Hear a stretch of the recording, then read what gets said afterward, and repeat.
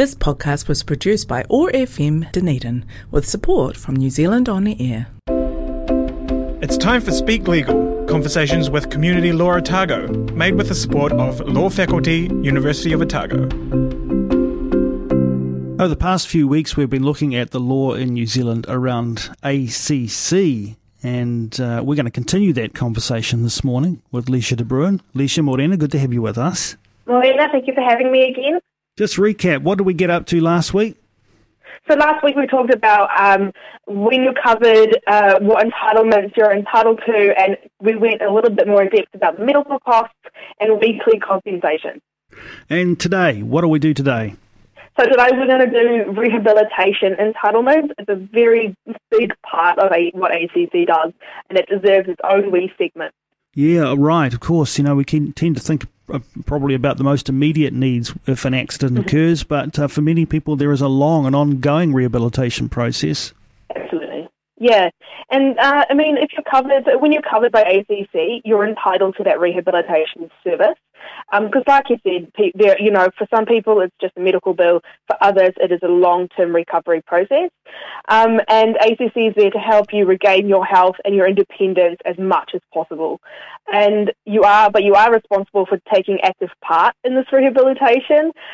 So with the goal of leading to as normal as life as possible, given your injuries, and it's really important that you are actively involved, because if you don't, ACC can stop your entitlements. All right.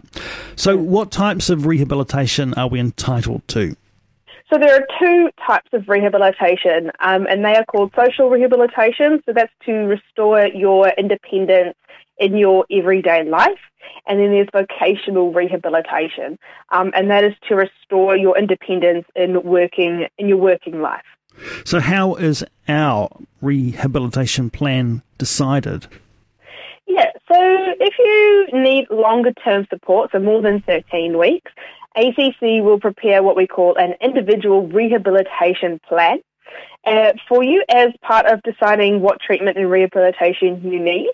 And that plan will set out targets and appropriate services and support. It will be updated so that it records the steps as you get better, including the results of occupational and medical assessments. So it's like a living document. Tell us a little bit more about what's included in our individual rehabilitation plan. So in your individual rehabilitation plan must include the outcome that it's aimed for and the target date. So, for example, going back to your old job in 3 months. It has to include the necessary initial assessment from your occupational therapist and your medical assessments. It needs to include any treatment or rehabilitation that's in place or about to be approved, and whether ACC will fund this, and the services that are appropriate in your case. And it has to include when you and your ACC case manager will meet next to monitor your process. So ACC must meet the costs of preparing this plan, so as well as any cost of any assessment agreed to in the plan. They can't just send you off to an OT and be like, oh, you've got to cop that fee. And ACC must develop this plan in consultation with you and with your representative if you have a representative. And it's your right to have that to negotiate those contents of the plan with ACC. They don't have that unilateral power to just say, here's the plan, go for gold, you have to follow this to a T. Definitely can negotiate in that one. And if ACC simply presents you with a draft plan to sign, it's probably going to fall short of that real consultation definition. And because an individual rehabilitation plan is sometimes described as a contract with rights and responsibilities for both parties, you should normally go get legal advice before you sign that individual rehabilitation plan. Okay, so tell us a little bit more about how the plan is developed. Right, so in developing an individual rehabilitation plan, it involves, like I've said, negotiation. You may need to mediate to reach a reasonable resolution to any disputes about the contents of the plan. And then if you unreasonably refuse to agree to the plan, ACC has proposed, then ACC can finalise that plan and treat it as if you've agreed to it, or it can just refuse to provide you with something that you've otherwise been entitled to, so just cut that entitlement, such as weekly compensation. And if you do have a problem with your individual rehabilitation plan, including ACC taking away your entitlement because you didn't follow the plan, or you don't believe you believe you reasonably refused to agree, so you weren't just being difficult, and ACC's the ones who are being difficult, you can apply for a review of that decision. Now, earlier on you mentioned social rehabilitation. What's that? So it's the independence in your everyday life. And social rehabilitation is help provided by ACC to make you independent again, as far as possible in your everyday life outside of work. So what does that include? So you're entitled to aids, appliances, and equipment that will help you in your daily life. Personal care, so that can sometimes be an attendant care, somebody to help you with your personal needs. Childcare, and that's for children under 14. Education support if your injury causes you difficulties at school. Home help. For example, helping with cleaning, laundry, shopping. Often you can't move yet, you can't bend, so you can get help and cover for that.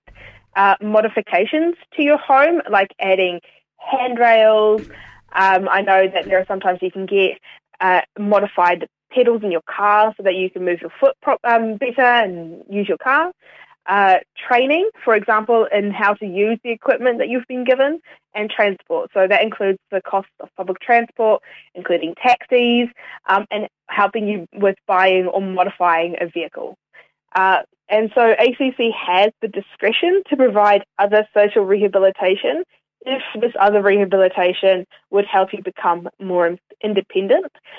This could include help to restore your independence in cognitive tasks of ordinary daily living, like listening, planning your day, and getting your tasks done, communicating, domestic activities, taking part in education, managing money, healthcare, keeping clean, mobility, motivation, keeping faith, and sexuality.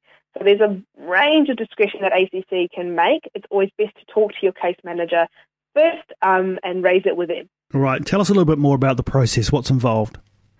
Yeah, so there'll be an assessment and reassessment to ensure that the social rehabilitation you're getting is required as a direct result of your personal injury caused by the accident that is covered by ACC, and that it is intended to restore your independence to the greatest extent within reason, that it is necessary, appropriate, and good enough to do the job, and of the type normally offered by a provider.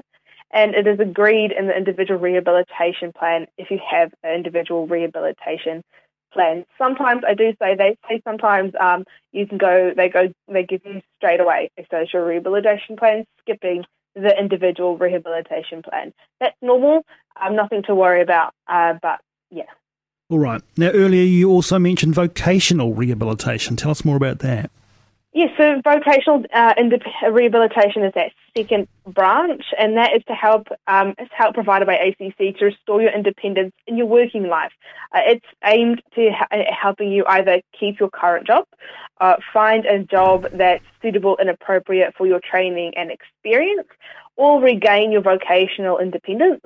And this means being able to work full-time 30 hours or more a week in work that you're suited to because of your experience, your education and training, and that might change given your injury. Okay, when am I entitled to a vocational rehab plan? So ACC has to provide you with a vocational rehabilitation plan if you are unable to work in your pre-injury job and so are entitled to working compensation, weekly compensation, and you will have stopped work. You had to stop work and get weekly compensation if you didn't get vocational rehabilitation and you were injured while on parental leave.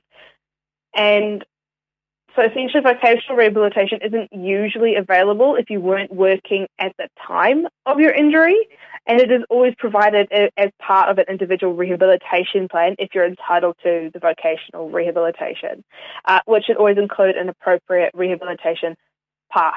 So essentially, if you were working before you were injured, then ACC will provide you and must provide you with a vocational rehabilitation plan. All right. Tell us a little bit more about what's involved with the plan. So ACC must identify whether it's reasonably possible for you to go back to your pre-injury job with the same employer. If this isn't the case, then ACC must work out which of the following 4 other options are appropriate for you, and that is either finding a different job with the same employer, so alternative work, finding the same type of work with a different employer, finding a different job with a different employer using your existing skills, or getting additional help from ACC for you to use your pre-injury skills to find work. So this is them retraining you so that you can get your vocational independence. So some examples of vocational rehabilitation?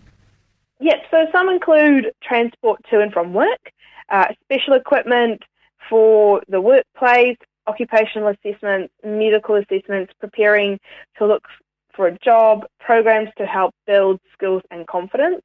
And the type of help you'll get will depend on the rehabilitation path that's been chosen and your particular needs and the particular barriers you face. And for example, so it's very subjective. It's not like a very tidy formula. If you say, for example, if the rehabilitation is directed at keeping you in your pre-injury job, it might include a workplace assessment and help such as a special equipment maybe, or a short-term transport assistance to get you to and from work. If you can't go back to your old job, for example, then you'll have an initial occupation assessment to identify your skills and your work options, and then in deciding what work options are suitable for you, the assessor will take into account, or must take into account, should I say, among other things, how much you were earning before your injury. So as you can see, it really does depend which avenue you're going under. Right. So when does vocational rehabilitation come to an end? So if you can't go back to your old job and you can't find a new one, the vocational rehabilitation plan provided by ACC stops when you're able to work full-time in some job which you're suited for by your training, your experience, and so on. So you've essentially gained vocational independence according to your vocational rehabilitation plan. But ACC doesn't have to keep helping you until you actually have a job. And so the maximum period for ACC-funded vocational rehabilitation is usually around 3 years, unless there's significant changes to your health and to your injury that make your vocational rehabilitation plan have to adapt. Then it might continue, but 3 years is usually that threshold. Well, thanks, Leisha. That was a really comprehensive summary of our entitlements under ACC for rehabilitation. This has been part of a series that we've been doing over the last few weeks here on OAR FM for our Speak Legal segment with Community Law Otago. Obviously, Leisha is your resident expert at Community Law Otago. If you've got any questions about it yourself or need to get in touch. Of course, if you want to listen to the previous episodes, you can pop online to our website, oar.org.nz, look for Speak Legal, and you can back capture all of that. Leisha, just remind us how things are at Community Law Otago at the moment. Fresh cohort of volunteers, no doubt. Fresh cohort of volunteers. They're getting training today and tomorrow. And Legal Ed, my Legal Ed volunteers are all trained up, and you'll be hearing a brand new voice tomorrow or next week, and on a brand new topic. And so we are also, with the new changes recently announced, we are likely to go back to in-person appointments, but we are still taking appointments over the phone for now, but we will let you all know when we are back to in face-to-face appointments. Well, Leisha, it's been great to talk with you over the past few weeks. No doubt we will talk again, but also some other volunteers from Community Law Otago getting to reveal more about their particular interests and ways that Community Law Otago can help you out with some of the stuff that affects our daily lives. Thanks so much, Leisha. We look forward to Speak Legal tomorrow. Our thanks to Community Law Otago and to the law faculty for supporting this every week. Thank you. This podcast was produced by OAR FM Dunedin with support from New Zealand On the Air.